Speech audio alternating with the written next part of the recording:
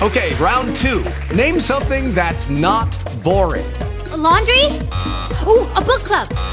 Computer solitaire, huh? Ah, sorry, we were looking for Chumba Casino.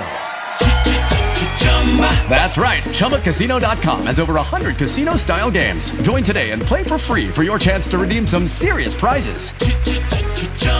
ChumbaCasino.com. No purchase necessary. Void where prohibited by law. 18 plus. Terms and conditions apply. See website for details. Blog Talk Radio.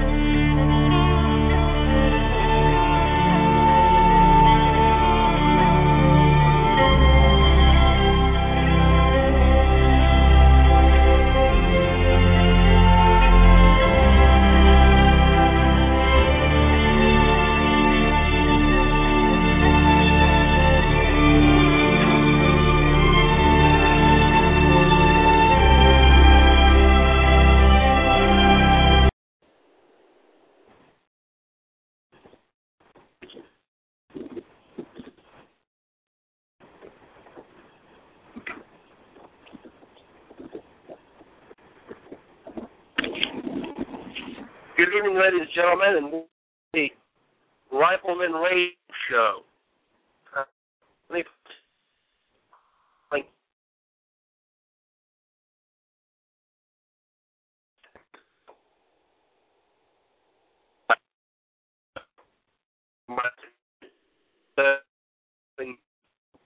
they call.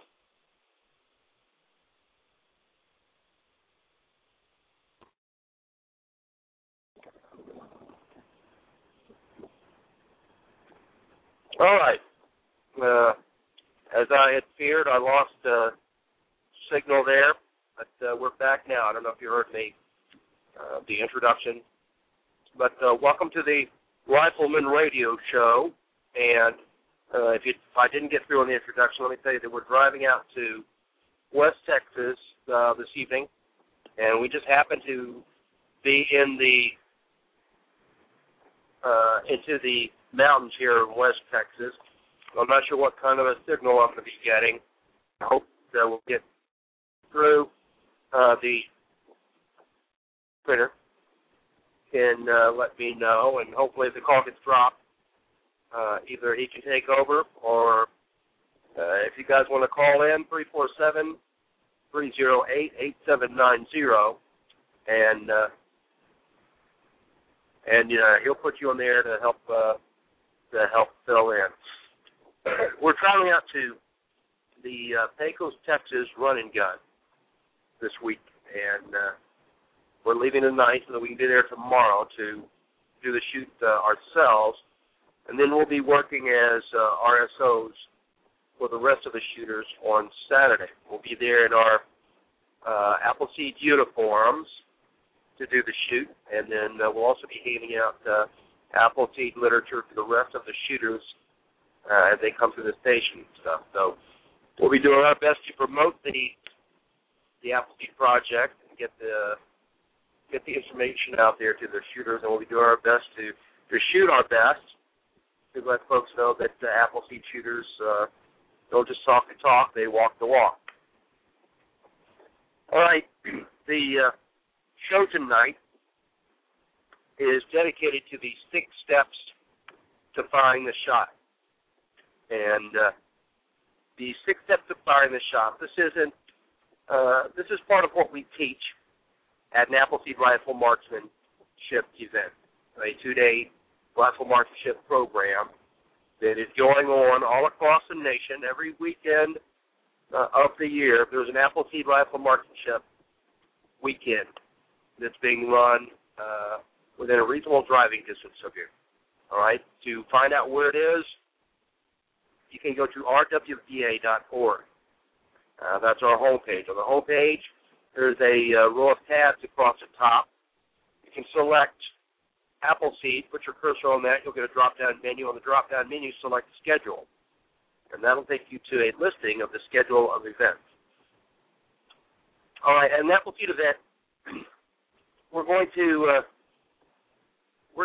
do our best to give you all of the information, all the skills, techniques that you'll need to set you on the path to becoming a rifleman, shooting to rifleman standards, which will allow you then to set yourself on a path to becoming a rifleman. And one of the things that we will teach you at an Appleseed Rifle Marksmanship event is the 6 steps to firing the shot. That's one of the stages that we teach. There's quite a few, but the 6 steps to firing the shot is usually the second part of the instruction. The first part will be teaching you how to build the proper shooting position. And that covers sling use and the steady hold factors in relation to your positional use. Then we're going to talk to you about the 6 steps to firing the shot. There are 6 steps that we're going to teach you to firing the shot. And as I said earlier, these 6 steps, the techniques and skills that we teach you, these aren't something that we have just pulled out of the thin air, or that we're teaching you because we say we think this works good. These are techniques that have been distilled down through over 500 years of firearm usage, billions and billions of rounds shot by millions of firearms users, all right?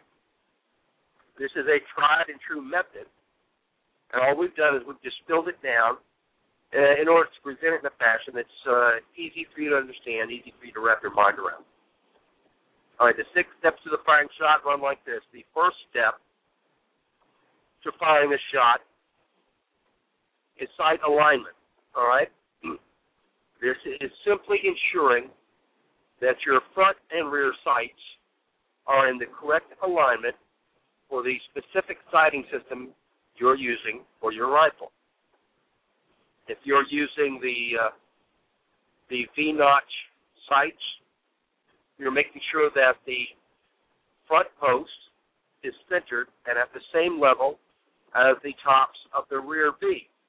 Now, your mind loves symmetry. It wants to see symmetry in everything. Once you know what the correct alignment is, your mind is going to be trying to get your body to put the sights into these correct symmetrical position. It's going to be doing everything it can to do that. So once you know the correct sight position, and you have you've imprinted that in your mind is going to be helping you keep the sights in alignment. If you have the rear peak with the front post, then you're going to make sure that the rear circle has the front post projecting centered in the circle and halfway up through it, as if you drew an X through the rear peep. And the top of the front sight post was just touching the center of the X. If you have the Ruger 10/22 sights, then it's good to make sure that the folks understand that those outer ears are not where you're centering your front notch. The rear sight on the Ruger 10/22 has the outer ears, and then within that it has the plate, which moves up and down. Now that plate has a half circle in it, and the front sight on the standard factory iron sights on the Ruger 10/22 has a front post that has a circular piece mounted on the post, so that when you look at it from the rear, it appears to be a circle. All right, on the Ruger 10/22, you're going to put that circle into that cup on the rear sight. That is where you align your sights. If you keep it even with the ears on the Ruger 10/22, then you're not going to get any work when you start adjusting your sights, because you won't be moving those two ears up and down. You'll only be moving the center cup up and down when you're adjusting your sights. So make sure on that particular rifle, and the reason I mentioned that particular rifle is because that has become a stock rifle for the Appleseed Project, the Ruger 10/22.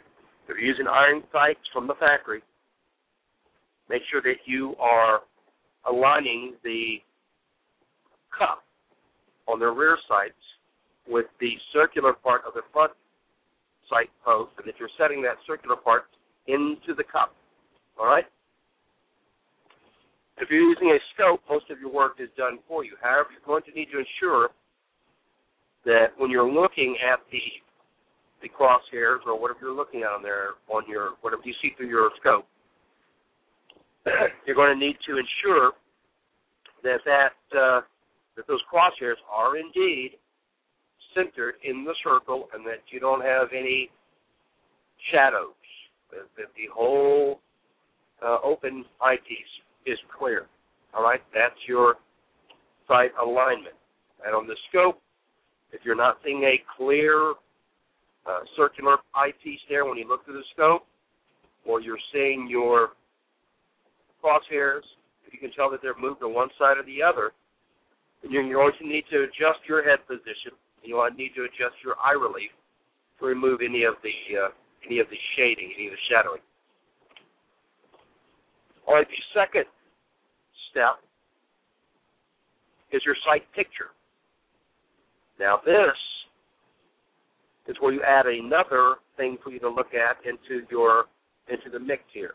You're looking at your rear sight, your front sight, and now you're adding in your target. You want to make sure that your rear sight and your front sight are aligned, and that you bring your front sight, which is now in the correct alignment with your front rear sights, you bring it up so that you see it where you want to see it on your target. Now, most of the Appleseed folks that I know of, we shoot from what is called the 6 o'clock position. That's where you bring your front sight up to the target, and it touches the target at what would be called the 6 o'clock position. If you're looking at a target, say you're looking at the bullseye, and you superimpose a clock face onto the bullseye, then your front sight would come up and touch the bullseye where the 6 o'clock position would be. All right? Now, we do this because we're teaching you to shoot ultimately at distance with your iron sights. Now, if you're shooting at a target at 500 meters, and you raise that sights up, and say you're shooting at, let's say, a deer. Well, as soon as those sights are up touching that deer, it's going to cover the whole thing. Your front sight may be 3 times the width of that deer. And if you try and get it into the center of mass on that deer, you're going to be hurting So the reason we are teaching you a lot of times at Appleseed, and I'll tell you in a minute, it's not the only thing we're teaching, or the only thing that you can shoot. It's not 6 o'clock.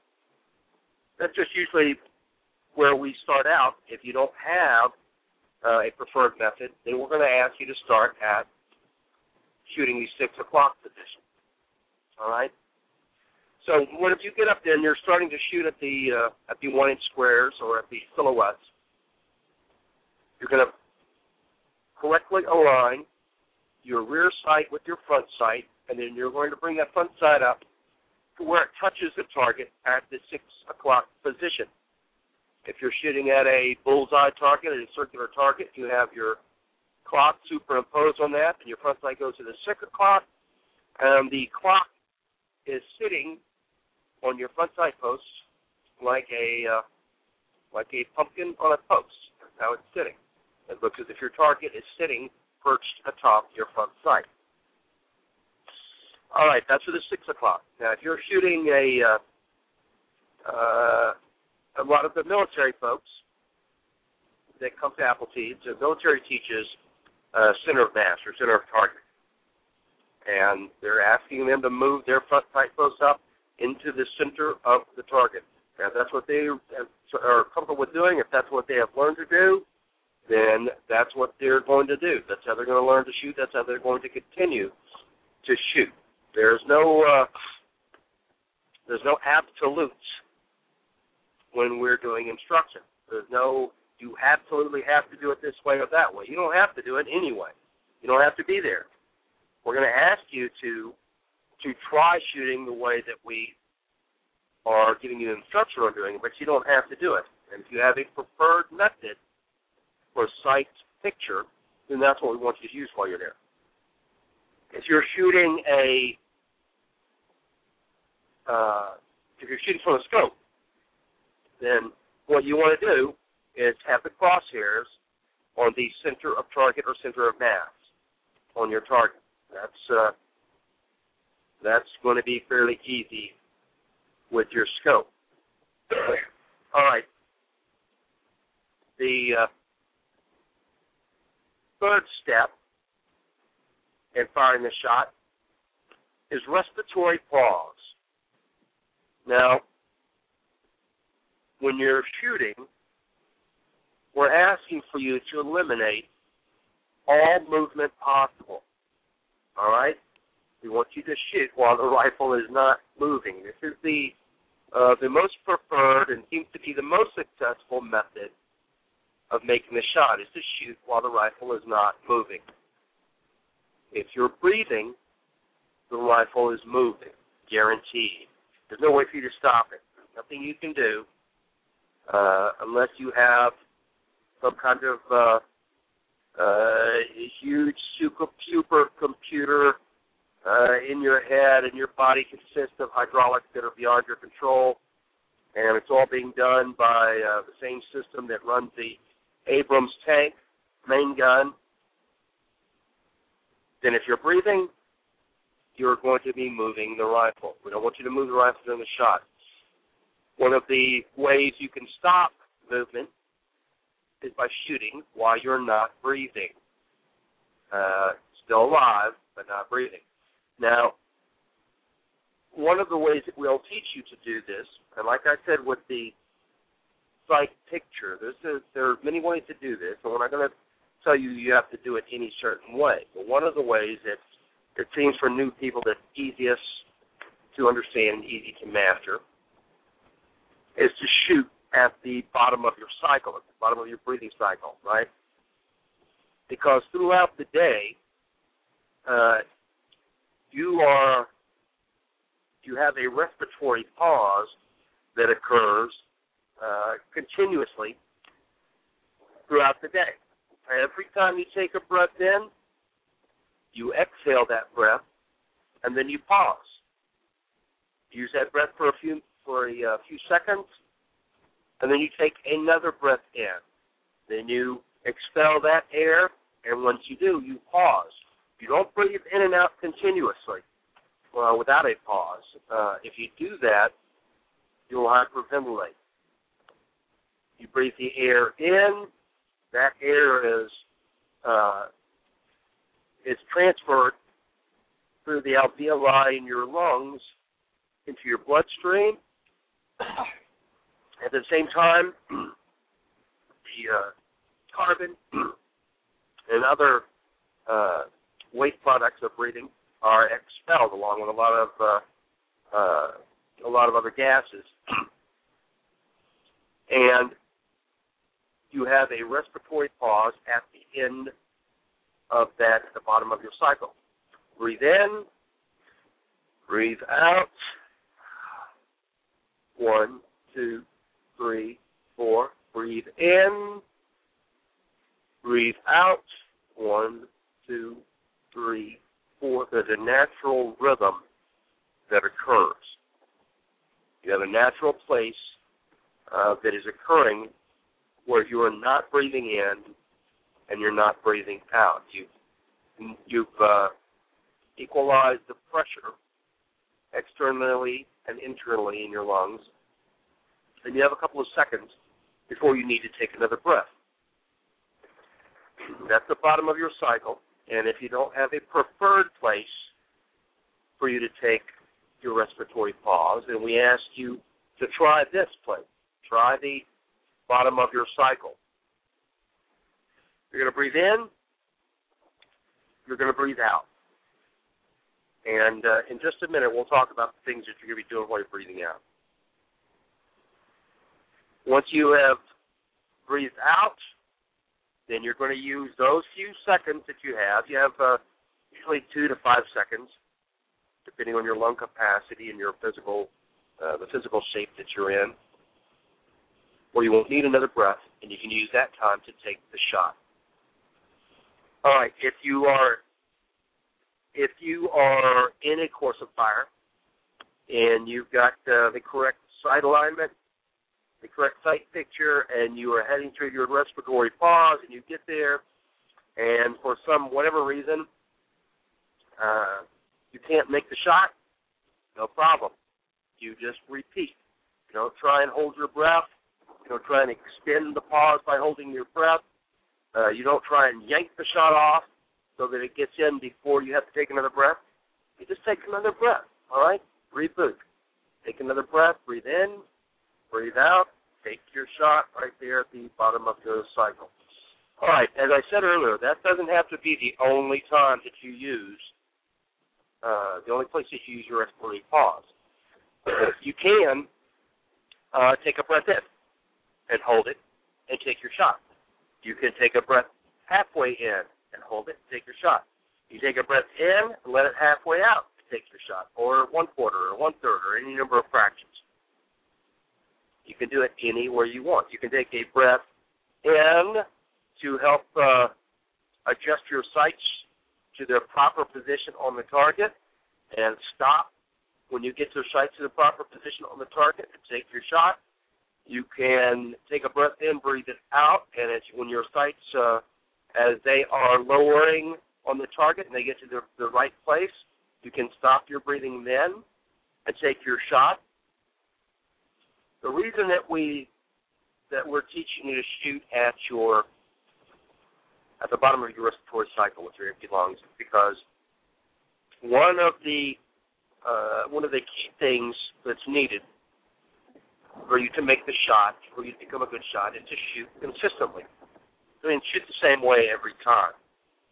And in order for you to shoot the same way every time, you're going to need to be able to repeat what you are doing in order to make the shot every time.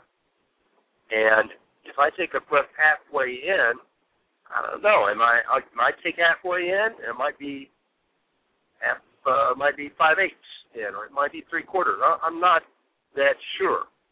Now, if I'm using it to adjust my sights, then I'm using it to adjust my sights. But if I'm just saying I'm going to take a breath at a half lung, or I'm going to exhale to a half lung, then maybe I'm getting it to the right place, and maybe I'm not. I'm not sure. But I am sure if I'm shooting at the bottom of my cycle. That's a repeatable place for me to plug in my respiratory pause. You do what works for you. I would try shooting at the bottom of your cycle and see if it works. If it doesn't, then go back to what you were using before.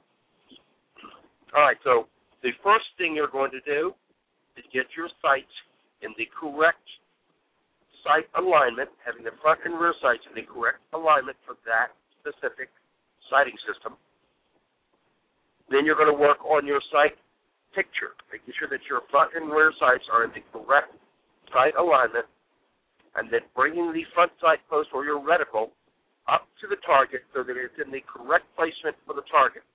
If you're shooting at 6 o'clock position, then it's going to touch the bottom of your target at the 6 o'clock. If you're shooting center of mass or center of target, it's going to move into the center of mass of that target. Then you're going to get to your respiratory pause, wherever you're placing them. If it's at the bottom of your respiratory cycle, or if it's at a half long or in exhale or a half inhale, whichever one, whatever it is, you're going to get to your respiratory pause. Now, let me say this, that it needs to be consistent. In order for you to do a good shot, it's got to be consistent. I mean, you need to do it the same way every time. If there's some special circumstances that cause you to inhale a little bit to move your front sight rather than moving your arm forward or moving your hips forward or backwards, so be it.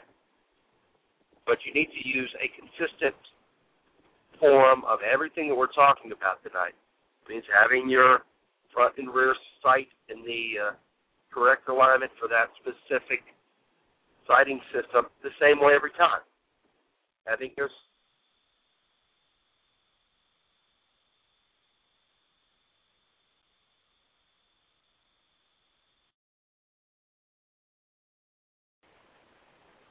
Hey, folks, Scott's popped off the air a little bit here, so just hang on, and we'll keep things going. When you're following your 6 steps, building consistency in your solid position, working on that breathing, keeping your sight alignment, it will all come together for you. You develop a rhythm, and you make things roll. I'm going to click on the caller here at 817-821. Hello, caller. Who are we talking with tonight? Hello? Well, I guess they decided they didn't want to talk. That happens sometimes. You get folks that are a little bit radio shy. If anybody else would like to call in and talk, bring us their perspective on applying the 6 steps, please be welcome to do so. Our call-in number, call-in number is not wanting to pop up here tonight.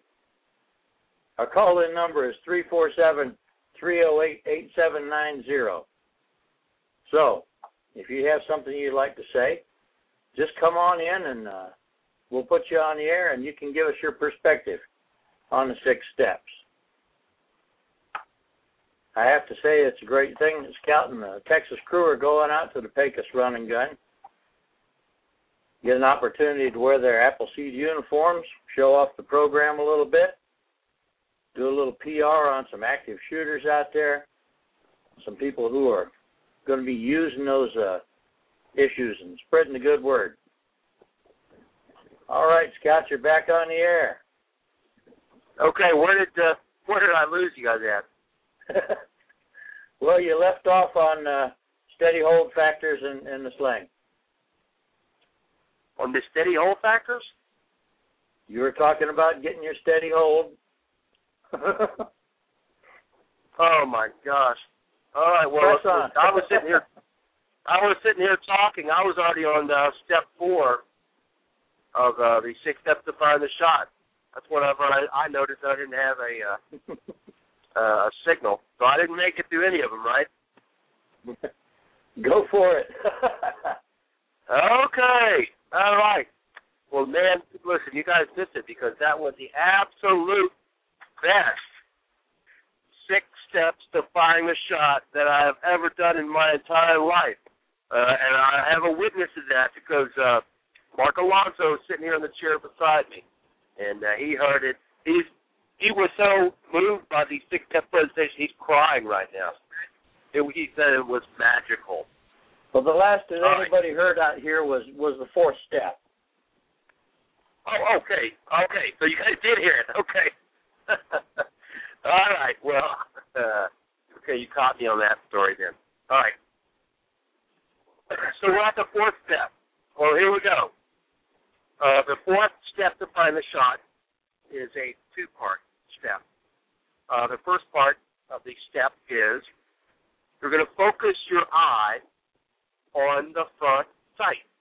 All right?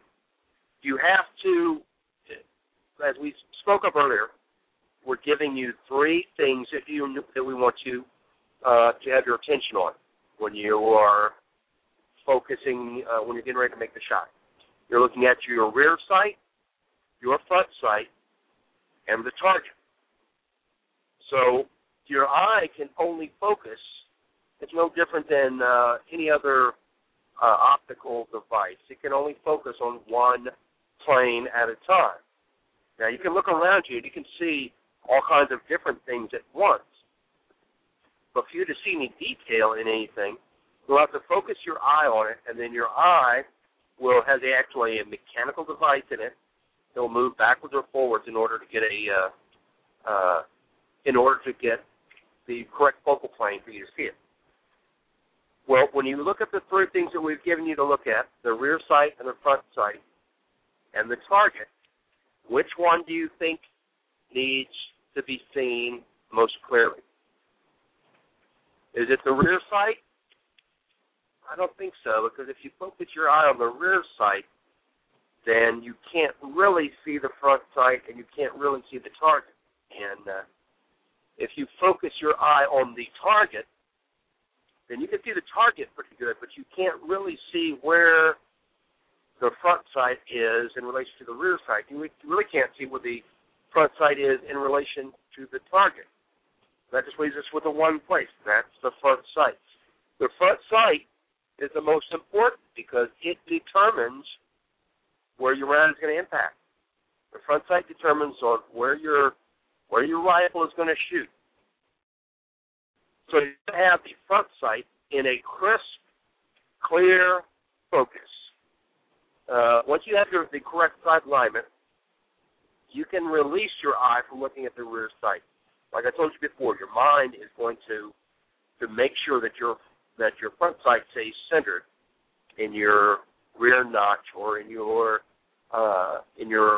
circular peak. It's going to make you stay centered in there without much work. Seeing the target slightly out of focus really doesn't matter that much. And why? Because if you put that front sight in the center or at the 6 o'clock position on your slightly out of focus target, then you're going to hit that slightly out of focus target in the correct place. That's just the way that it works. So the first part of step 4 is focusing your eye on the front sight. That's the physical portion of step 4. Now there's a mental portion to step 4 also. That's focusing your mind on keeping the front sight on the target. Now, when I first heard this, I thought that's absolutely ridiculous.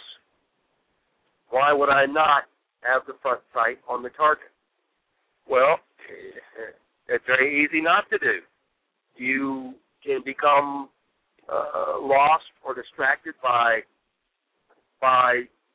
looking at the target or by looking at something that's near the target or what the target's doing. Or there's a couple more steps we got to go through here before we actually fire the shot. You could become distracted and allow the front sight to wander. And I know that this happens quite a bit. It happens quite a bit with a lot of different folks. I know it happened to me. I don't know why, but I would allow the front sight to wander at certain times when I first began shooting. And I don't know why it happened, but I imagine it was just because I was trying to focus on doing too many things at once, and what I call thinking about the shot instead of shooting, all right? You don't want to think about the shot. You want to think about shooting. You want to shoot. At the same time, you have to ensure, and this is the most important step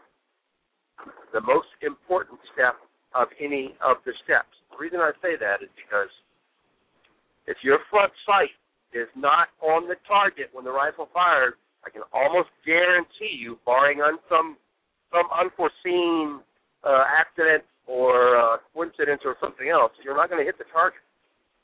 Okay? I don't care how good you do everything else. If your front sight isn't on the target, you're not going to hit the target.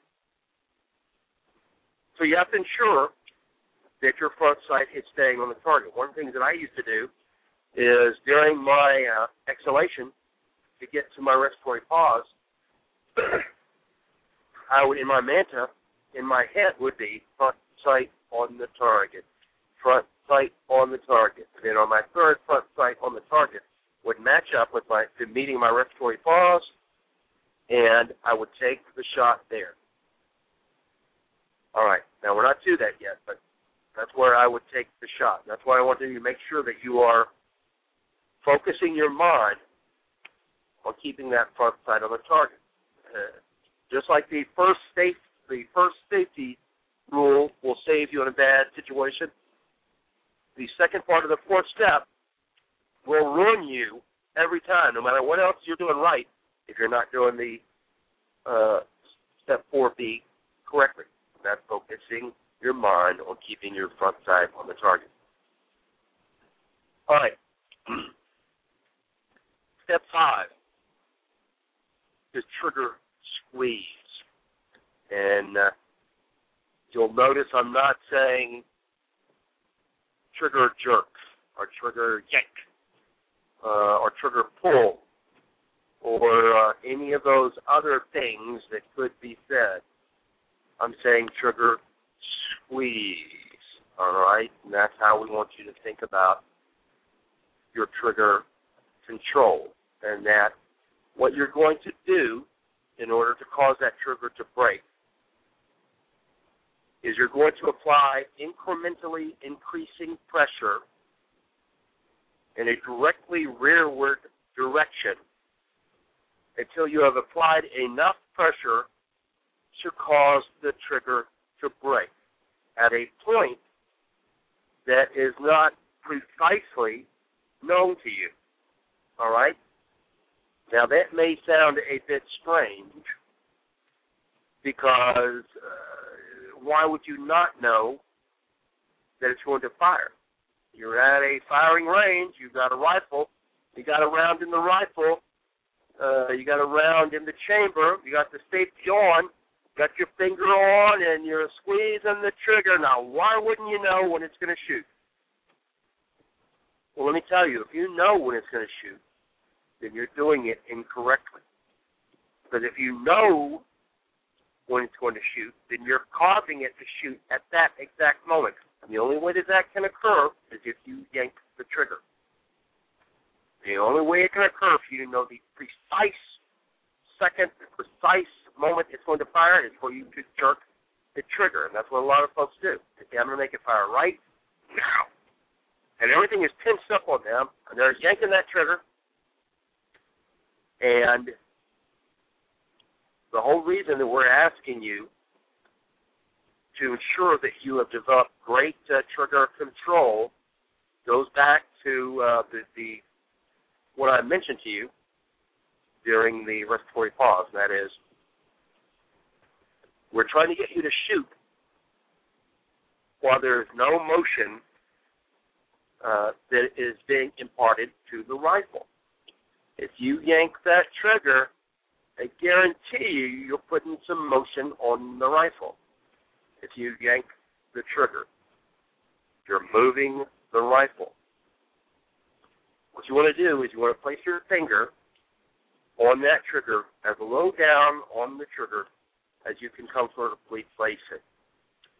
You want the trigger to rest somewhere between that circular swirl point on the pad of your shooting finger and the first crease, somewhere from the center of the pad to the first crease. Mine runs slightly behind the first pad. That means toward the hand from the center swirl of the first pad.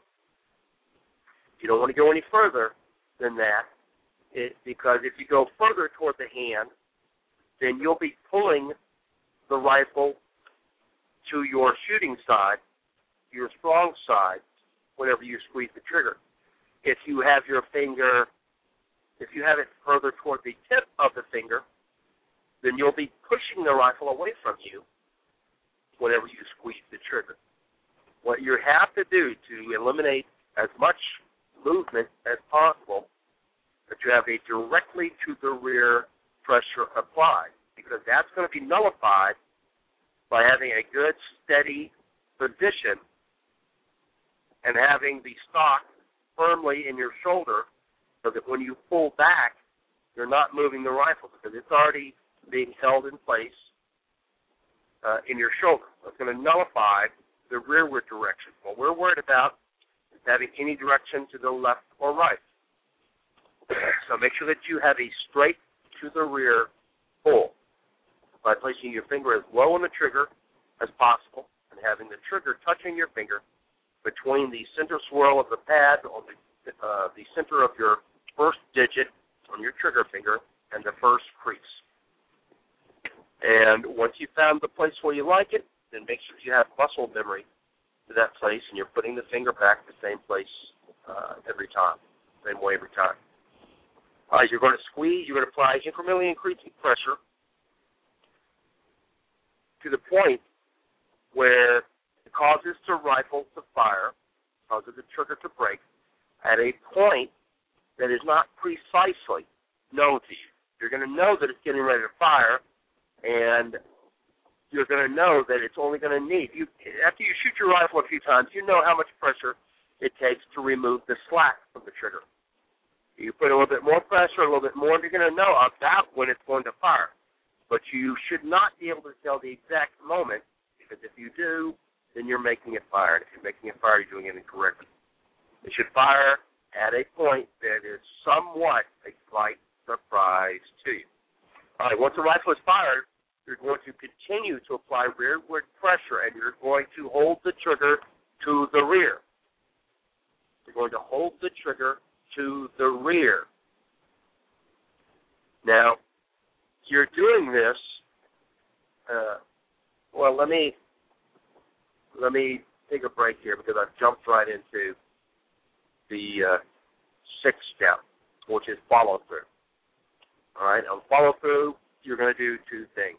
You're going to hold the trigger to the rear. Once the trigger is broken, you're going to hold it to the rear. And this, once again, is because we want you to keep from imparting any motion to the rifle. And when your finger pops off that rifle, off that trigger, it's not popping off because the trigger is kicking it off. It's popping off because you're actually giving your hand and your finger instructions from your brain to move forward off the trigger. Now, when you do that, you're not just moving the tip of your finger so that it's out of contact with the metal. You're able to move your whole finger, and which requires the use of your hand to also move that finger off. That means you're moving. Your hand is moving. So in order not to impart any movement to the barrel, and I know what a lot of folks say, well, listen, I just fired the shot. So what does it matter if my finger pops off or if the rifle moves a bit? Bang, didn't you hear it? I just shot it. Well, that's good in theory, except the reality of it is that from the point when the trigger breaks, that causes the hammer to strike the primer on the projectile. Once the hammer strikes the primer, it takes a measurable amount of time. Now, I know it's a very small amount of time, but all this time adds up. A small amount of time for it to strike the primer, for the primer to ignite the main charge in the projectile, and then the projectile to go from a stationary position to achieve the exit velocity and to exit the rifle. This is actually a measurable amount of time. And if you pop your finger off the trigger, your finger isn't coming off the trigger, the movement isn't coming off the trigger after the round has left the barrel or after everything's over with. It's happening while you're still in the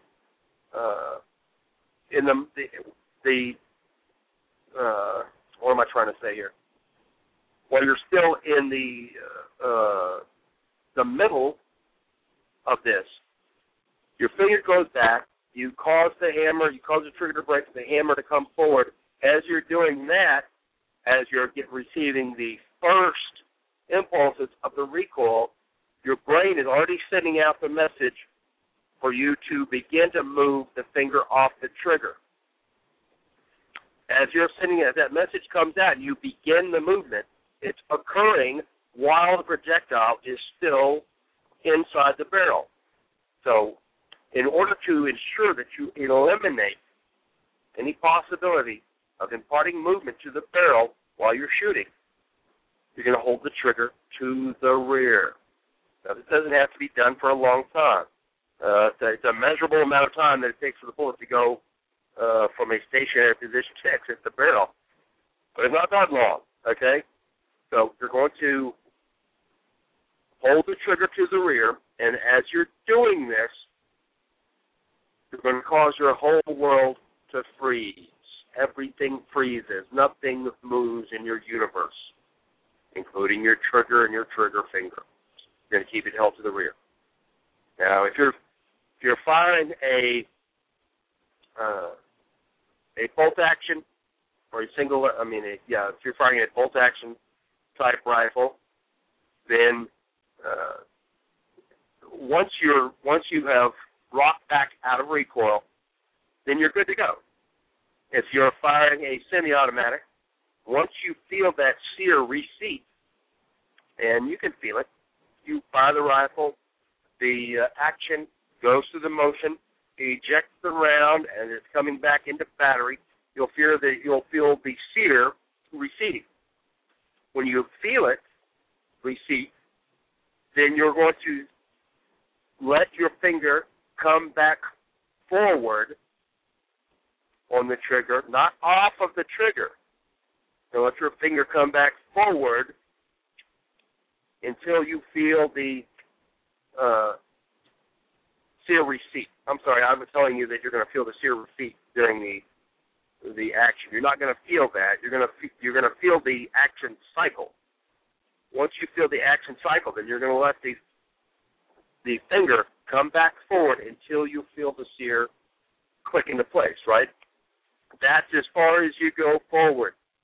You're not going to go any more forward than that. So you're holding your trigger to the rear for step 6, and at the same time, you're going to take a mental snapshot of where your front sight was when the rifle fired. Now, this seems like it's going to be difficult because you're thinking, how am I going to do that? I mean, the minute I fire the shot, bang, I'm going to get recoil, I'm going to get report. This is going to be, everything's going to be too confusing. But it's not. It's not. Remember I told you there was a measurable amount of time between when that trigger breaks and when the rifle fires? Well, your mind is a very complex thing, and it can actually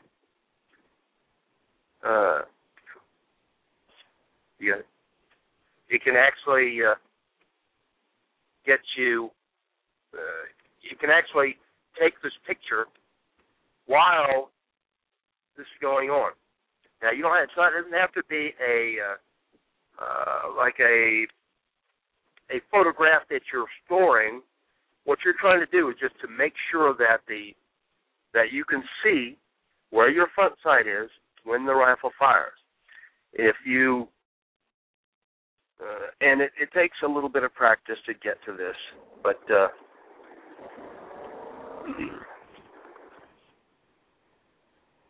it can be done.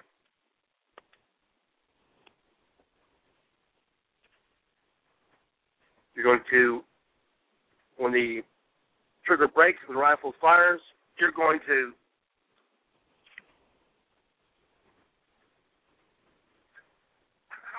okay. Sorry about this. We're coming to another point that we were trying to figure out where the best place to go was. All right. This isn't going to be. It's not going to be easy, but it's not going to be hard. You can train yourself to do this. So just have to work at it. When the rifle fires, when the trigger breaks, you're going to record where your front sight was. Now, you can only do this if your eyes are open and you're focusing your eye on the front sight. If you're doing other things, you're not going to be able to record it. But you focus your eye on the front sight. When the rifle breaks, you're looking to see where it was on the target before you get the report and recoil. And with a little practice, you can learn to do this. The reason you're doing this is because you want to make sure that the front sight is where it's supposed to be when the rifle is firing. You should be able to look at your front sight. You should look at the target, and on your step sticks, get your follow through, get the snapshot of where the front sight was. And if your front sight is low and left on the target, and that's where you take the picture of it, you get down there and the hole in your target is low and left, then your rifle is doing exactly what you want it to do. If you squeeze that trigger, you take a mental snapshot, and it says that the front sight is high and to the right of the target, and you get down there and you find a hole high and to the right, then that was a good shot. That was a very good shot, because what that's telling, I'm not going to tell you it's a great placement of your shots. I'm just telling you that the rifle fired where you asked it to fire. So that's what you're trying to do, is make sure that you're getting your feedback, immediate feedback, by taking a snapshot of where the front sight is when the rifle fires. All right, that's the 6 steps to firing the shot. And when I told you earlier that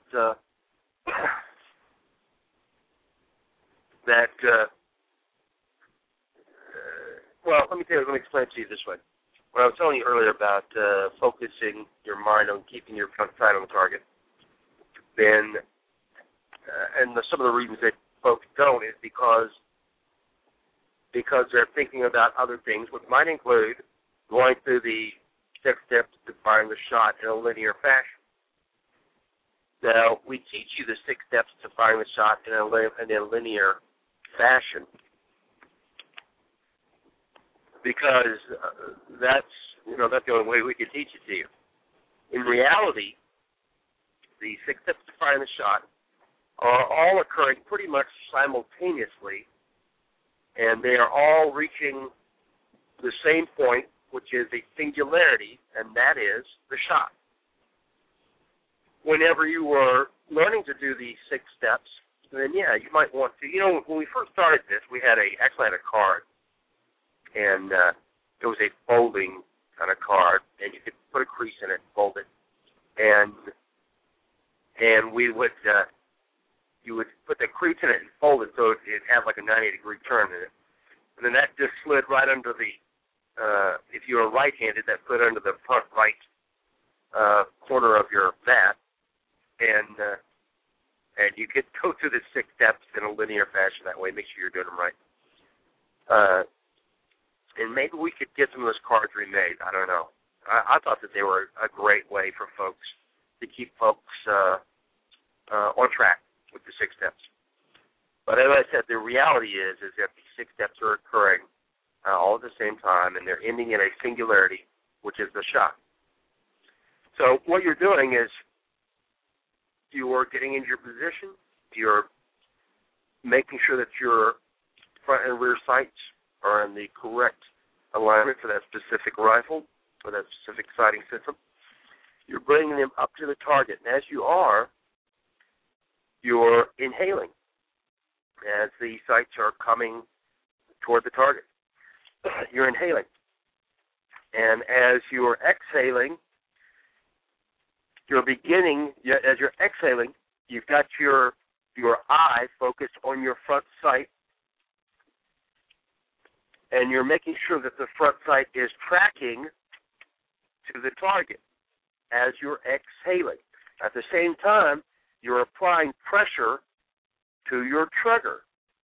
Now, I'm not talking about. I'm talking about once your front sights are on the target where they are supposed to be, you're applying pressure on your trigger,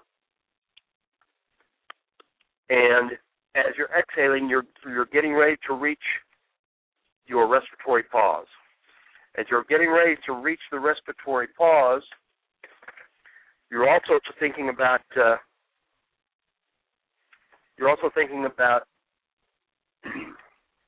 applying just enough pressure so that you're only a few grams away from the amount of pressure that's needed to fire the rifle. So that whenever you reach the respiratory pause, then you have your front sights are correctly aligned on the target.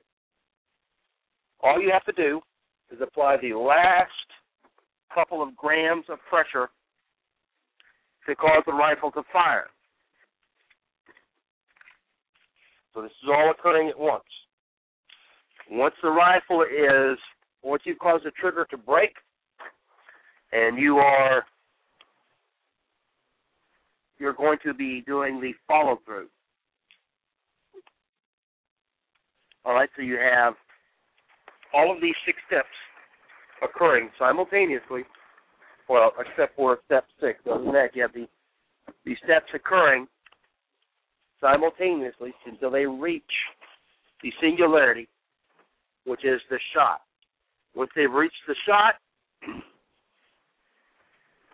then you're going to follow through. That means you're going to hold your trigger to the rear. You're going to take a mental snapshot where the front sight was when the trigger broke. Now, this is the system that Appleseed teaches. And one of the reasons we teach it is because it's a very good system. And it works very well. And once you have learned the 6 steps to firing the shot, then that should be, you should never again fire a shot for the rest of your life without applying these 6 steps to firing the shot. I mean, it should become ingrained in you to using these 6 steps to firing the shot. All right, now, one of the best ways for you to teach yourself to do this, hold on one second.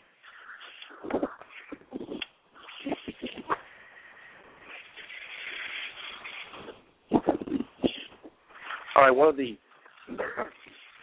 best ways for you to practice these 6 steps is for you to use the dry firing program that we talked about the week before last. All right, making sure that you are using your dry firing program to practice the 6 steps to firing the shot. And you can do this by building a proper shooting position, or whichever position you're in, and then executing the shot by the 6 steps. Get your sights aligned, get your sight picture correctly, get your respiratory pause whichever place you're going to use to take your pause, Focus your eye on your front sight. Focus your mind on keeping your front sight on the target. And then executing your trigger squeeze. You're going to use your trigger squeeze to apply incrementally increasing pressure on the trigger until the trigger breaks at a point which is somewhat of a surprise to you. Let me say another thing about trigger control here, and that is we have the 4 steps, the 4 safety rules.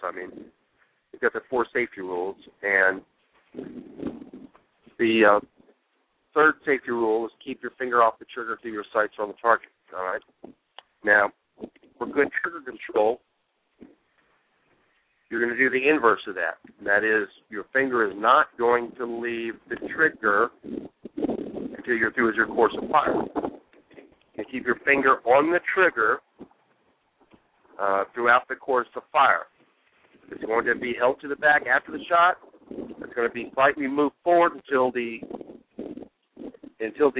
sear engages after the shot, and that's as far forward as you're going to go. Your finger is never going. There's no need for you to put the slack back in the trigger, because why? Because you're going to have to take it out again. So why would you do that? You're going to leave the slack out of the trigger, and then you're going to start again by applying gradually increasing pressure on the trigger until the trigger breaks. All right, then you're going to do your follow through. And if you do this during your dry firing program, this is going to be the best way for you to cement it into your muscle memory and into your mental memory by repeating this over and over again. Making sure that all of these steps that I just listed all are occurring simultaneously, and that they are all, the first 5 are all ending the singularity of the shot. And if you do this enough during your dry firing program, and I believe we talked about that quite a bit, then you can get the muscle memory cemented. You can get the mental memory of what you're doing cemented. You can work it out so that all of these steps are all synchronized and they're all coming together at the shot. And once you've done this, once you have gotten to that point, then your shooting is going to be much simpler. It's going to be much simpler and much more consistent because, I see a lot of folks, especially if they're just beginning, they're going to get on the line, they're going to get in position, and then they're going to get their sights on the target, and then they're going to get to their respiratory pause, and then they're going to begin their trigger squeeze, and they're doing it in linear fashion, and each of them takes time. You want to train your body and your mind not to do these things in a line, but to do them all at the same time. That cuts down on your time and helps you to stop thinking about shooting and shoot.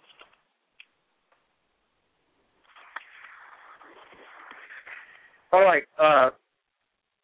If you guys want to call in, then I'd love to hear any of the tips that any of you give to your students whenever you're teaching them the 6 steps, or any of the folks. If you have any questions about it, if you want to call in, it's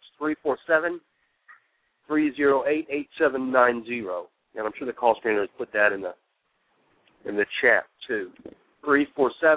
347-308-8790. Because one of the ways we all learn is by listening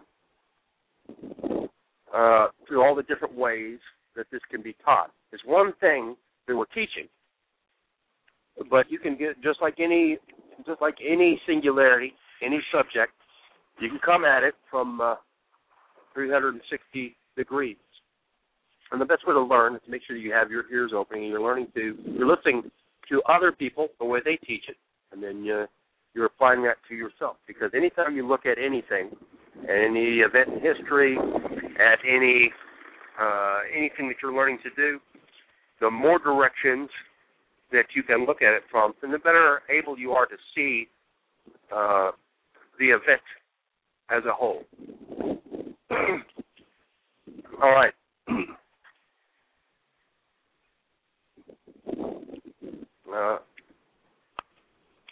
Okay, like I told you earlier, we're heading to Pecos, Texas this evening, and we're going to be at the Pecos Run and Gun, and this is an event that's held out in West Texas every year by Smokey and the rest of the crew out there, and it's I believe it is about a 6 or 7 mile long course that has to be run, and there's shooting stages along the course, and you have your run time added up with the points that are accrued from the shooting stages to give you your total overall score. And there's supposed to be a pretty good group of people coming this year. And like I said, we'll be wearing our Appleseed uniforms to run the shoot, and then that's tomorrow. We'll be shooting tomorrow because the folks that are going to be actually running the event are shooting on Friday, and then the shooters are coming in Saturday to go through the event. That gives everybody a chance to shoot the event. So, and then on Saturday we'll be RSOing for the Pecos Run and Gun, and handing out literature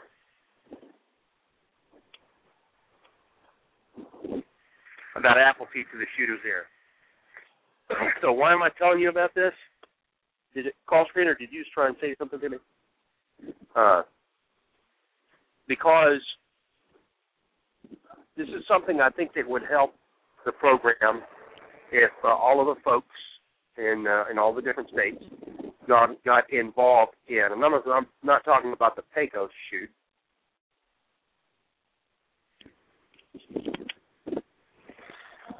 I'm talking about having the different states grab some of their best shooters or any shooters. I mean, you don't have to be the best shooter to participate in an event. You just have to be a shooter. But put together some shooting teams and start entering events in your state. And while you're shooting the events in your state, be wearing your Appleseed gear so that folks will know that that's where your skill came from. I think it's a good way to help promote the Appleseed Project. The old guy Yes. would like to talk with you. Okay, so let's get him on. I'm going to hook him up. All right. Come on and talk, old guy. Good evening, All right. Scout. Well, hey, Hi, how you Scout. doing? Yeah, we're doing just fine. I made Red Hat last weekend. Well, congratulations. Congratulations to you. But you just asked, about some personal techniques. I've done this 4 times and made 4 riflemen. I get some middle-aged folks, or beyond middle age, and they're shooting 192, 198, 203, 197. They're just not quite there. There's nothing wrong with their form. And I said, here's something that's not in the book, but it'll work. What you do is you focus on the front sight, do all the 6 steps, but one more thing, you squint, focus on the front sight, but if you squint, that 4th row comes into focus. And you can see the 4th row better. In fact, you can see anything better. And old pilots know this. So you can see You can see the enemy further away if you squint. So, you're telling folks to squint their eye a bit when they're going through step 4 to ensure focus on the front sight. Yes. Okay. You focus on the front sight, but you also squint, and it brings that fourth row into focus. And you can keep that front sight on that fourth row better, and it'll add 20 points to your score. Well, I can see that if you squint just a bit and you close out some of the other stimuli that you're getting, that you got a better chance of being able to focus on the front sight. It's your eye is like any other lens. If you shrink down the aperture, you get a greater depth of field. Right, exactly. I was just fixing to say that, when the folks are shooting the better sights, you can see that a lot of the better sights that are designed for shooting targets specifically, then you'll see that the rear aperture is very tiny because they don't want you to see anything else other than the target, other than the front sight and the target. Yeah. Now, most battle rifles don't have that because they're kind of hoping that you see other things that happen to be wandering around while you've got your eye on the sights. But the rear aperture, if you close it down and you close your eye down, then you'll be able to focus a lot better on that front sight. That's a good tip. Well, that's true, but it really doesn't make the front sight more in focus. What it does is it brings that bottom row more into focus while your front sight is still in focus. And they go, oh, yeah. And then they wind up with a 227 or a 231, Oh, I see what you're saying. That you're saying that it allows the bottom row to come from being completely fuzzed out to being just a normal black fuzzy better ball. Definition. Right. Yeah. All right. Well, that is true. Now, I don't do this during the SixSteps presentation because those folks with young eyes don't need it. I do it for the people with my hair color, which is white. Exactly. I do it one-on-one. And you're doing it exactly right, old guy, because what we ask folks to do, what we ask our instructors to do, is to always strive for simplicity in instruction. That means whenever you're teaching something, you only teach that specific thing. You don't add on, you don't cross-teach. Nope. When you're teaching slings, you only teach the slings. You don't teach anything else. When you teach steady hold, that's all you teach, and all you talk about is the steady hold factors. You don't talk about why, or if you were shooting high power, you do it this way, or if you dig your toe in, you can move the barrel of the rifle. You only teach the specific things that we ask you to teach, and then you look for what folks are doing that are different. And if you're teaching the 6 steps, you're teaching just the 6 steps, but then you're looking later on to see why somebody might be having trouble with a certain item. And like you said, a lot of times in the gentlemen who have a few more years than the young guys, then that might be a problem that they're having, and that's probably a good place to ask them to try that technique. Well, there was a lady last weekend at Peterborough, New Hampshire, at her 9th Appleseed, okay? And she was shooting 200, 204, 192. And I showed that to her, and she got it.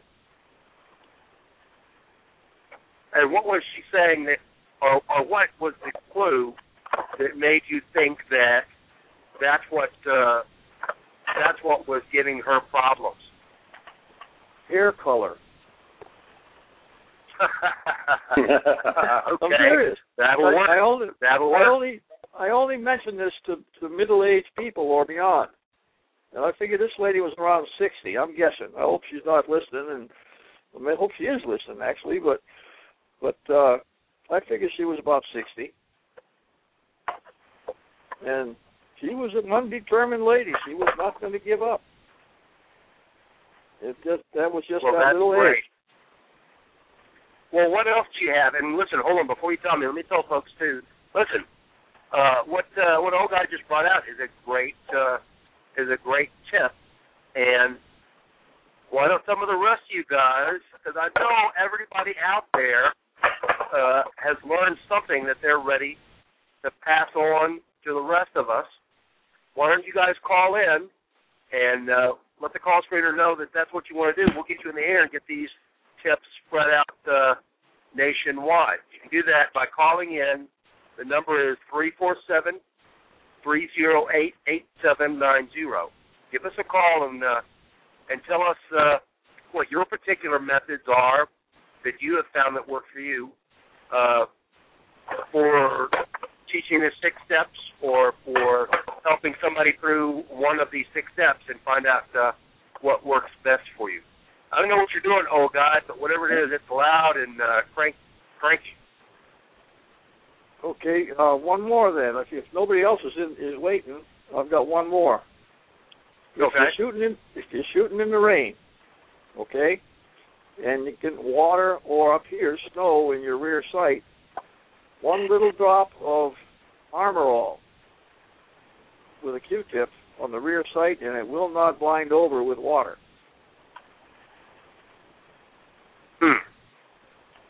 Well, that's a pretty good tip too. Now you're talking about doing that. If you say, well, look, I might think it might be getting ready to rain, I'm going to put a drop on there. Or are you talking about doing it right while it's raining? Well, you can do it while it's raining, or if you're going hunting, you can do it before you go hunting. Right. Or whatever.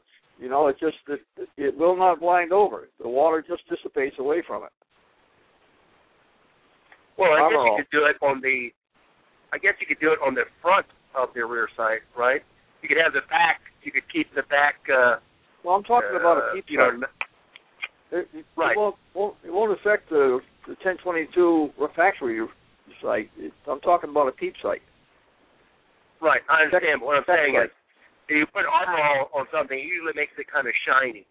I guess that doesn't matter if it's raining, though. It's going to be wet looking anyway. Yeah. Listen, I got another tip for you, too, for shooting in the rain. And that is if you're shooting a Garand or an M14 in the rain, that's the only two I really have that much experience with that do this. If you're shooting in the rain, and it's a pretty heavy rain, you might want to make sure that that your rifle is not super greased, because I experienced this several years ago in Vermont, and my rifle was greased up and ready to go. I don't know what are you working on something, old guy? Now. Okay, well, whatever you're working on is loud. That's not coming from me. I'm sitting here in a quiet office. Oh, really? Oh, okay. Scout, you've got Shadow Man on line 6. I'd like to talk with you about them 6 steps. I'm going to put him on here. I'll leave old guide on, too. Okay, great.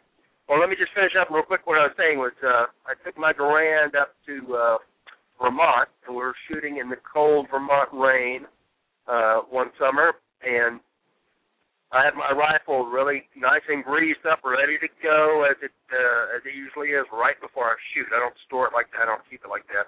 But before I shoot, I'll put on a liberal amount of grease to make sure I'm running good.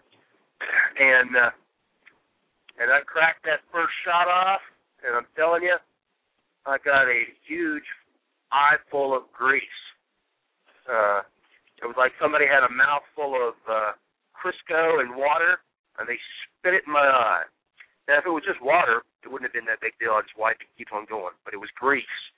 So that made my follow-on shots a little rough to try and keep focused because I had a thick film of gun grease in my eye. So I would make sure that I had my rifle wiped down down good. If it looked like it was going to be rain, I'd have it wiped down pretty good so that I didn't get an eye full of grease. All right, Guy, stay on the line. And Shadow Man, welcome to the show. Well, thanks, Scout. It's good to be here. Just wanted to let you know. Well, what do you got? Well, I got my rifleman my first Appleseed, and I had a lot of experience going into it. But the SixSteps really helped me put together different pieces of my shooting and things to help it all come together.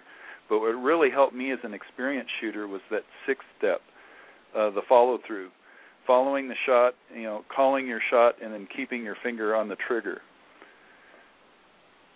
That was the area where I was struggling the most, and the instructors who worked with me really helped me from keeping my finger dancing around off that trigger.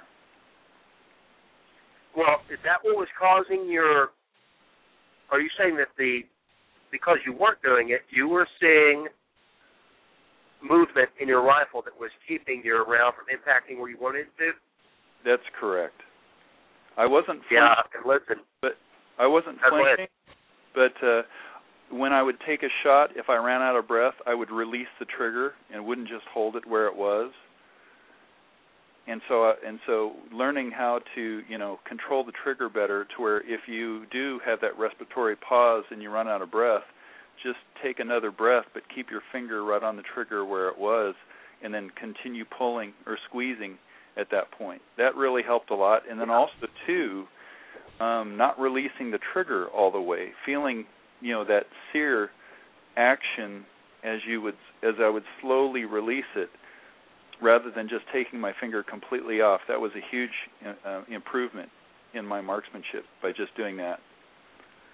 Well, you brought up a really good point, and I mentioned part of it earlier, and that is if you get to your respiratory pause and you start applying pressure to the trigger and your front sight moves off the target, you won't stop right there. Now, you don't stop. You don't release the pressure on your trigger at all.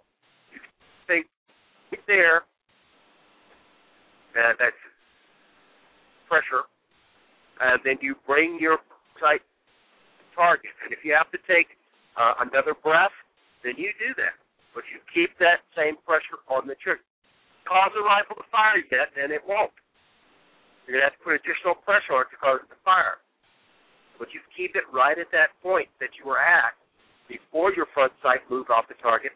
Go back to your respiratory pause, and as you are as you meet your respiratory pause, your sight is on the target, and you put those last few grains of pressure on the trigger to cause it to fire. So you don't take your finger off the trigger, and you don't stop applying pressure, and you don't start over. If you have to reboot, you just reboot, and keeping the same amount of from the trigger.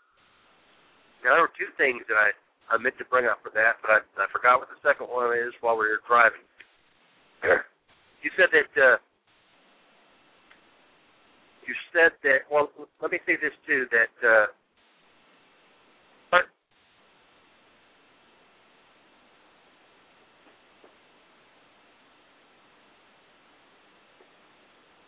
I believe Scout just went into another cell phone zone, didn't make the transition. Well, I think he did. Well, why don't you guys go ahead and keep up the discussion?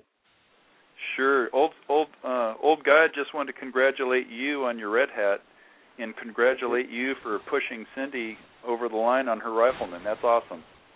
Well, I'll tell you, the previous weekend, actually 2 weeks prior, we had the first shoot ever at Freeman Township in Maine, and we had a young fella, probably 28, 30 years old.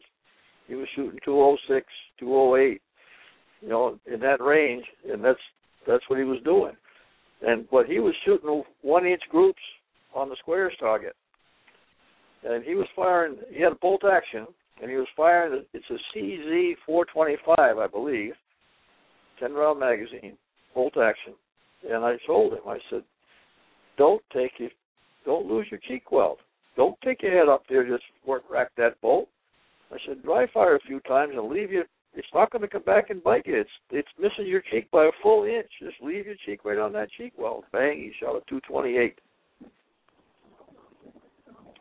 That's awesome. When just a little fine-tuning adjustment like that will take him over the line.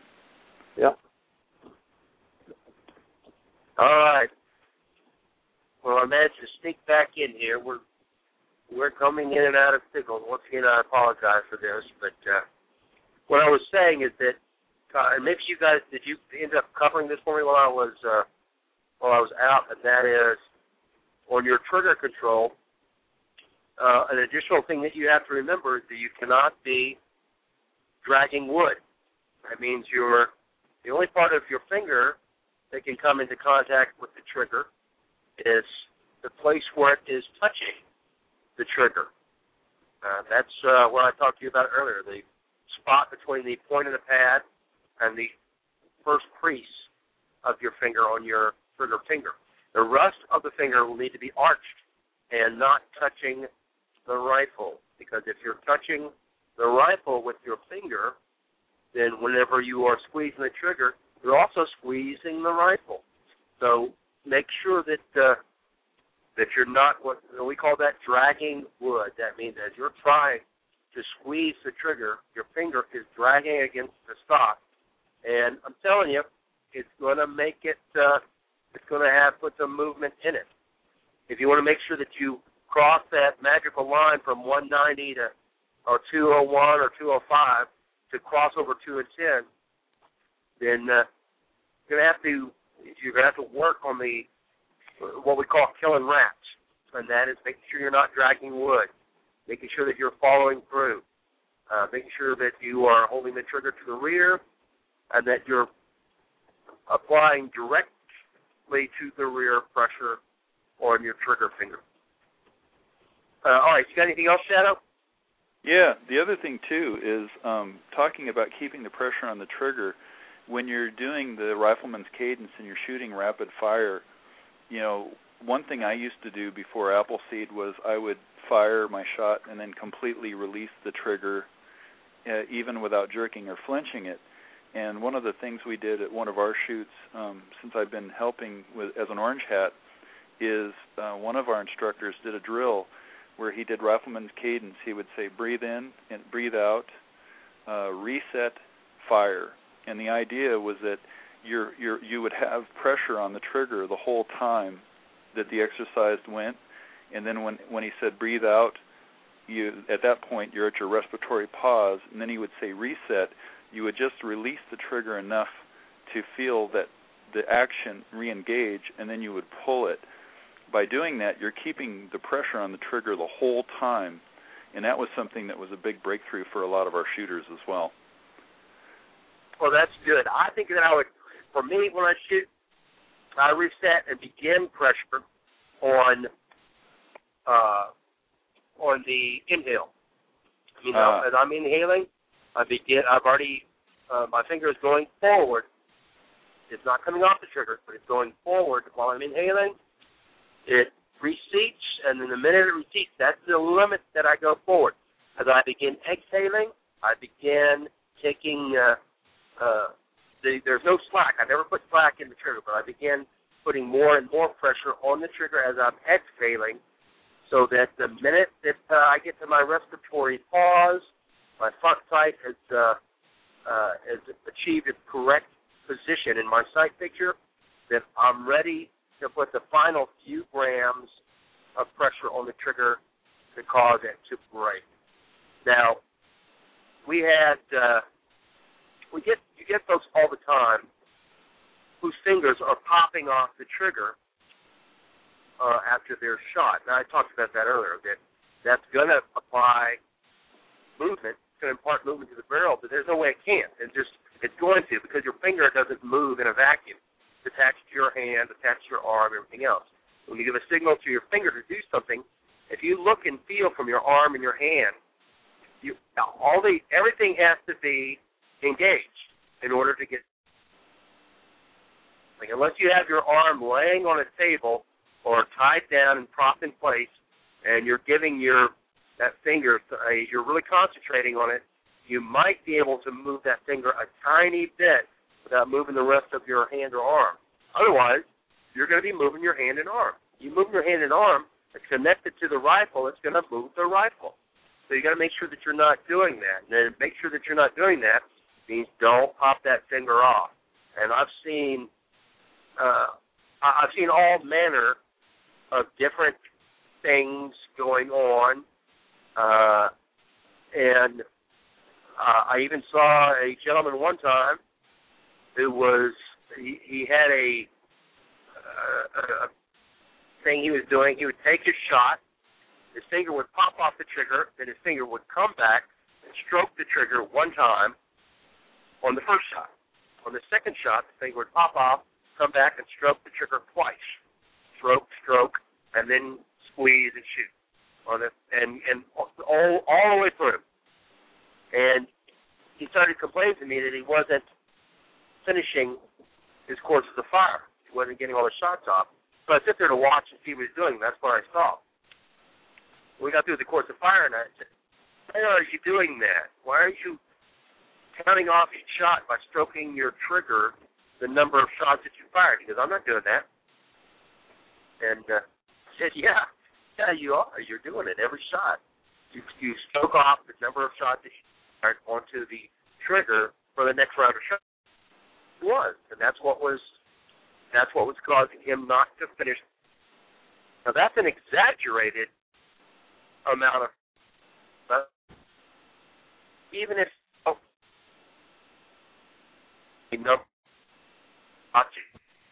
finger after you pop it off the trigger, which already made to the barrel. One is in the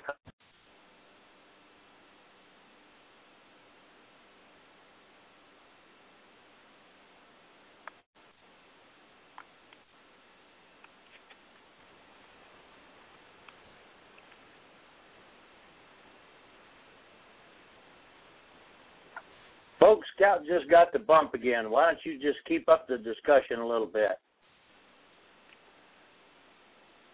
One other thing about the fourth step that I found that was real helpful with a scope is I have a cheap scope that I put on my 1022 that doesn't allow me to focus crosshairs and on the target at the same time.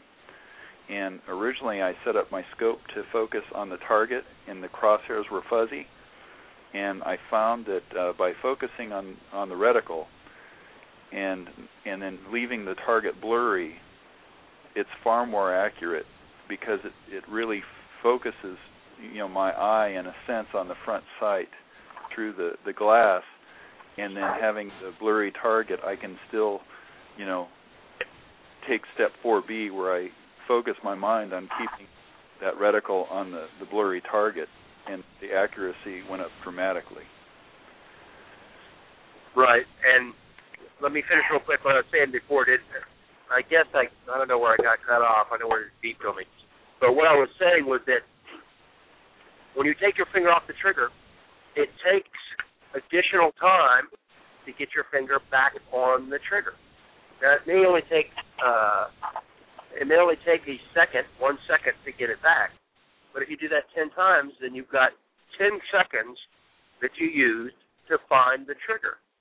Now, at 10 seconds may not sound like a lot of time, but whenever you're talking about 55 seconds to get off 10 shots, then you just took 1/5 of all the time you have just in finding the trigger.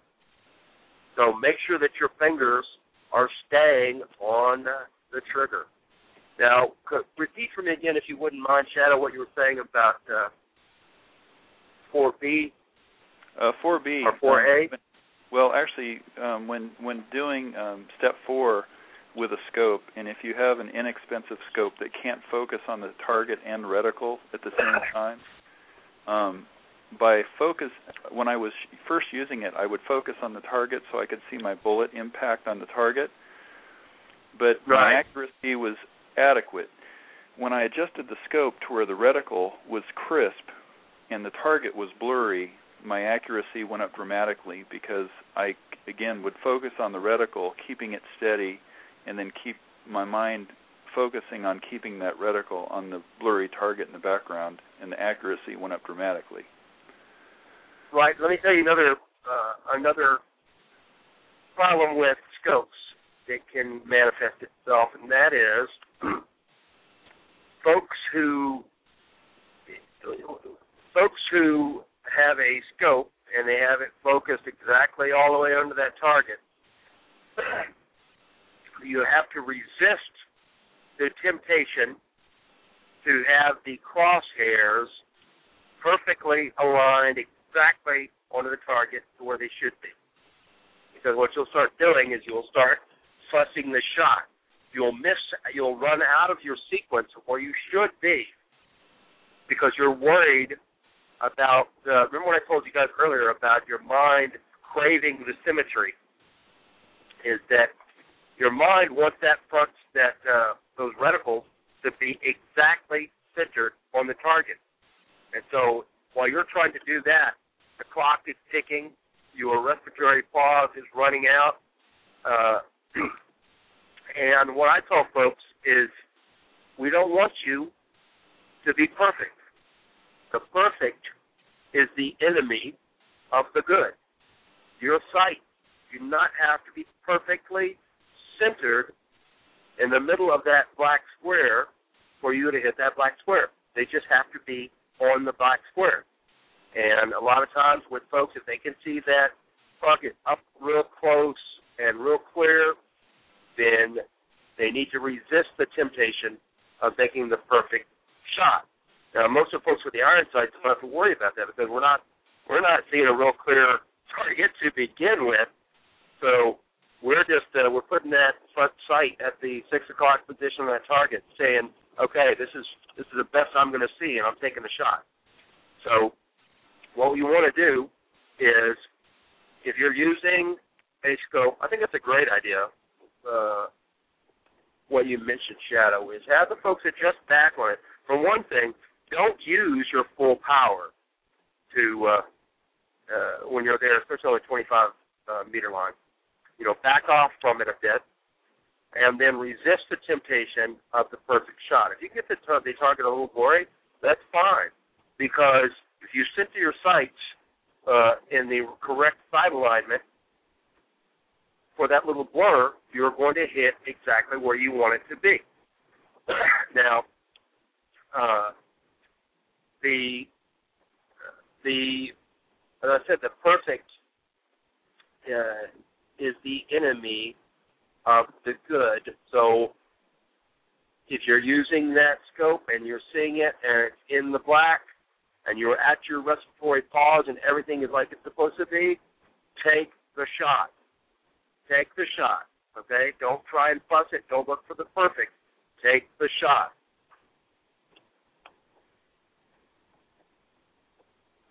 Well, Scout, I just want to thank you for your show. You're doing a great job, and I appreciate you letting me call in. Hey, well, listen. Well, don't go anywhere. We'll keep on the line. What else? Whenever you're an instructor, right? Yeah, I'm an IIT. And where are you at? I'm an IIT2. Okay, but what's your physical location? What state? You don't have to tell me where. The Pacific Northwest, Washington State. Okay.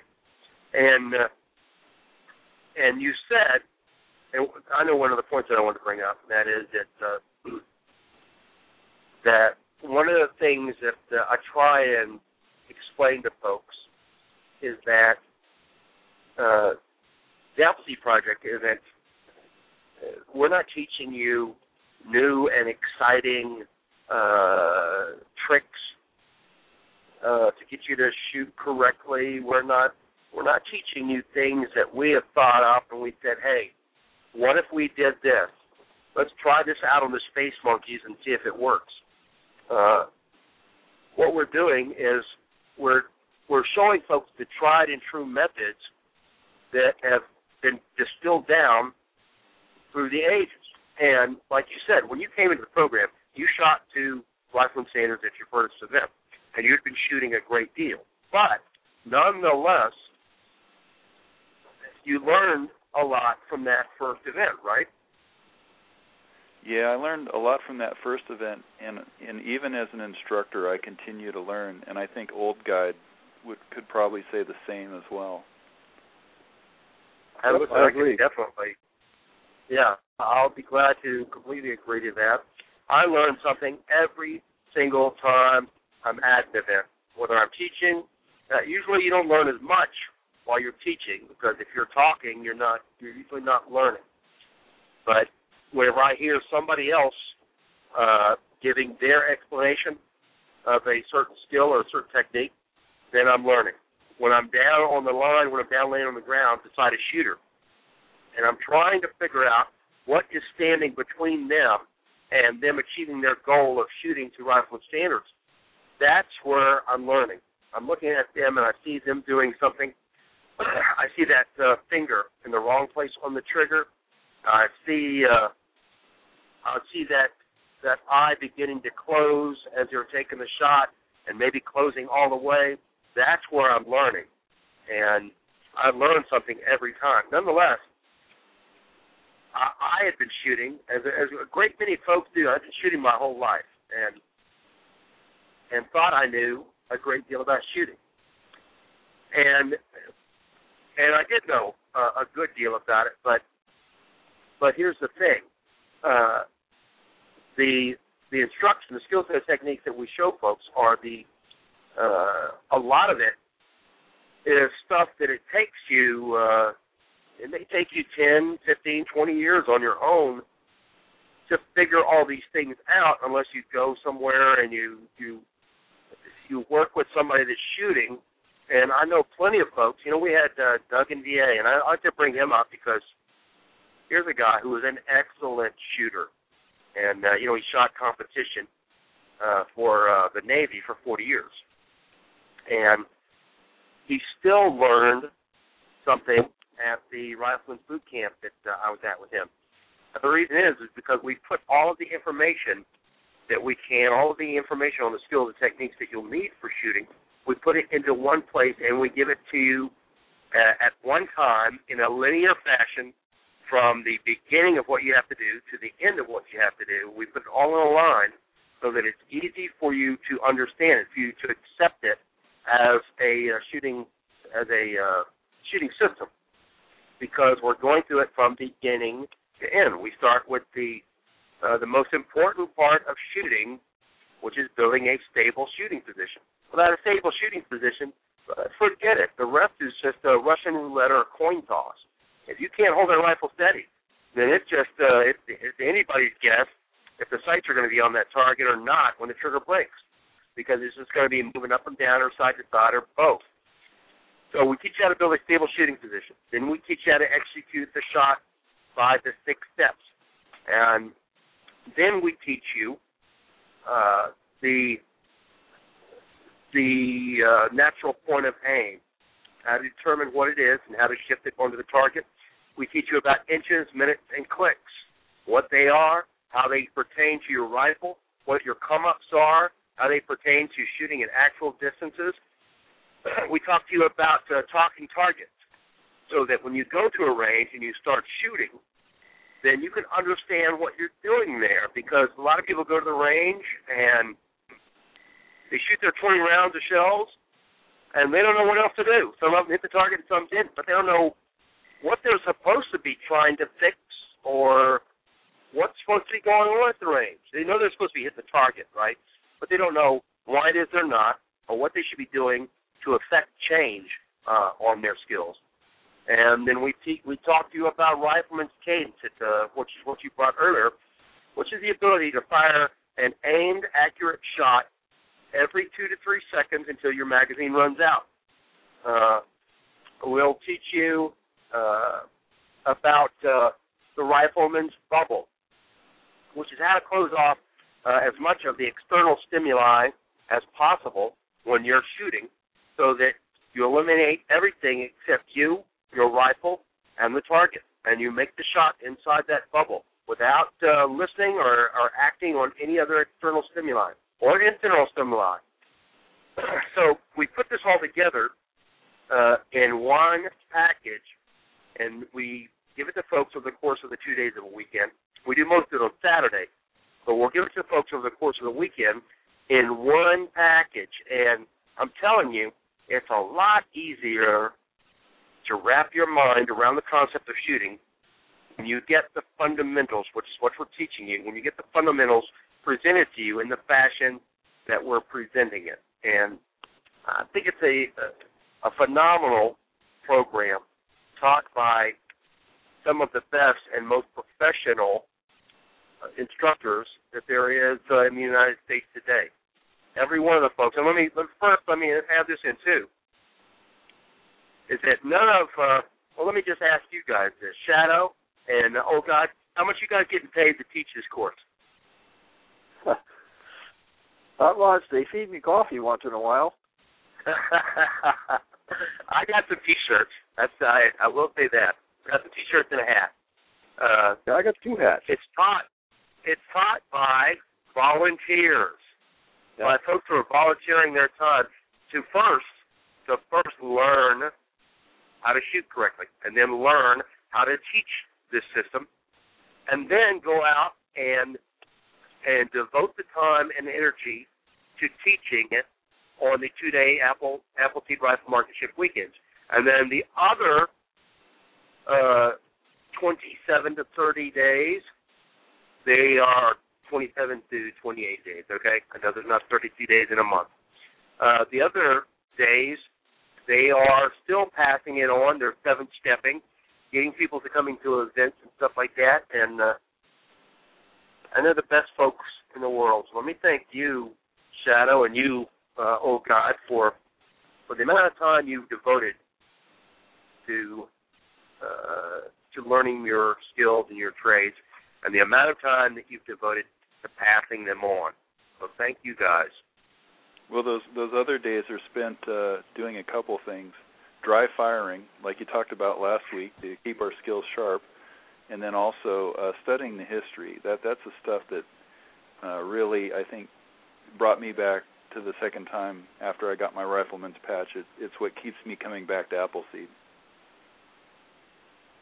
Well, you're exactly right. Dry firing, and one of the reasons this is really important is especially if you're an Appleseed instructor, you better make sure that you develop a good dry firing program, and because you're not going to shoot as much if you are an instructor, because you're going to be teaching.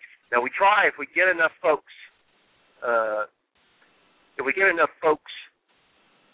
instructors at an event, then I always try and run some of the instructors through the line, get them down on the ground, get them shooting, to make sure that they stay current by shooting live rounds at the range.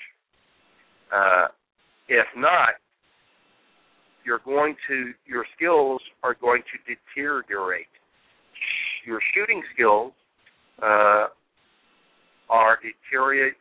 they can deteriorate very easily, and the only way you're going to keep them current is by keeping a program of dry firing. And if you're not live firing, you're not shooting live rounds as much as you'd like to be, you can still keep your skills sharp and keep them up to date by dry firing. And the history, you're absolutely correct. And when I first, and I've told this story a lot of times, I know a lot of people have heard this, but when I first read the first Shotgun News article, and it was the first time I read it all the way through. Actually, the first time I'd read it years ago, many years ago, I only got to the part where Fred was starting to talk about the Revolutionary War. And I hit that section and I thought, oh my gosh, what is wrong with this guy? He's stuck 230 years ago. That's ancient history. That's why. Why are you even talking about that? What relevance does it have to today? Blah blah blah. I don't think I could think of enough things to say to keep me from reading it.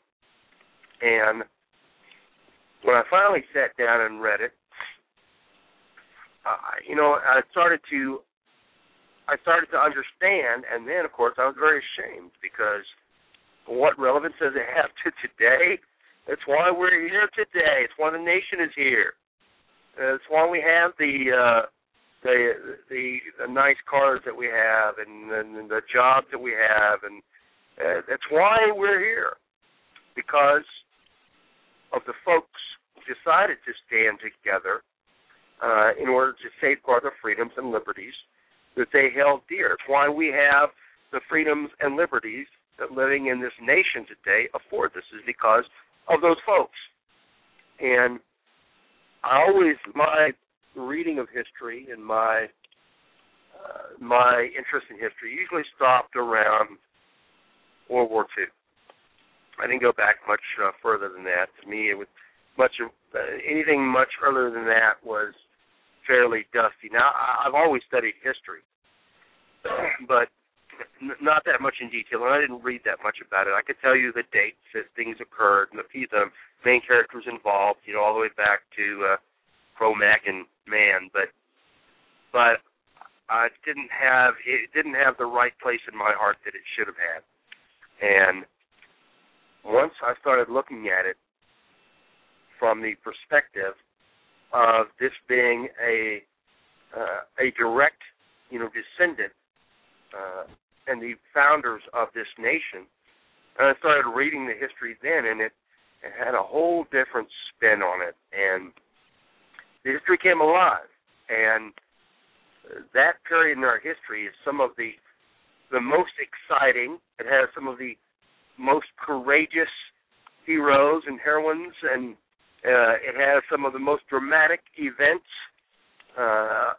It's absolutely fantastic living history, and I read as much of it as I can now. And in order for you to tell the story, that's what you're going to have to do as an instructor. You're going to have to learn the history. You're going to have to read as much of the history as you can, become as familiar with it as you can, and then you select the trail through the history that resonates most closely with your heart, and that's what you use to tell the story.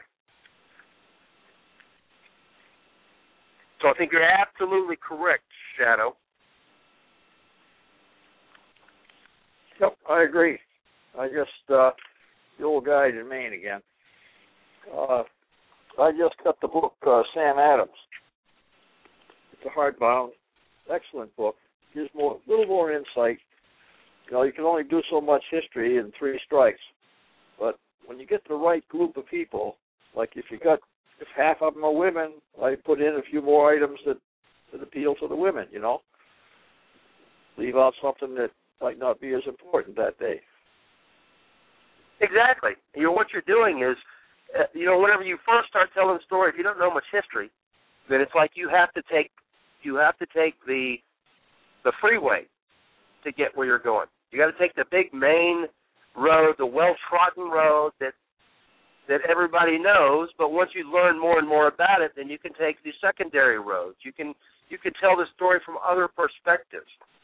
Well, listen, we got the English lady in our ears telling us that our time is up. I want to tell you guys thanks, Shadow and Old God, for calling in, and I want to thank everybody else for listening in. Call Screener, I want to thank you so much for being there every week and helping and doing what you do, and I'll tell everyone that I look forward to seeing you again this next Thursday at 7 p.m. Central. Now, I'm still trying to get a hold of Dr. Fisher and get him scheduled for an interview again coming up on the radio. He hasn't been well, and I'll let you know as soon as I do. And everybody else, thank you so much. And Call Screener, if you want to play some of the bump-out music, then we're good to go with that. Everybody else, we'll see you next Thursday, 7 p.m. Central. Good night, everybody. Let's go.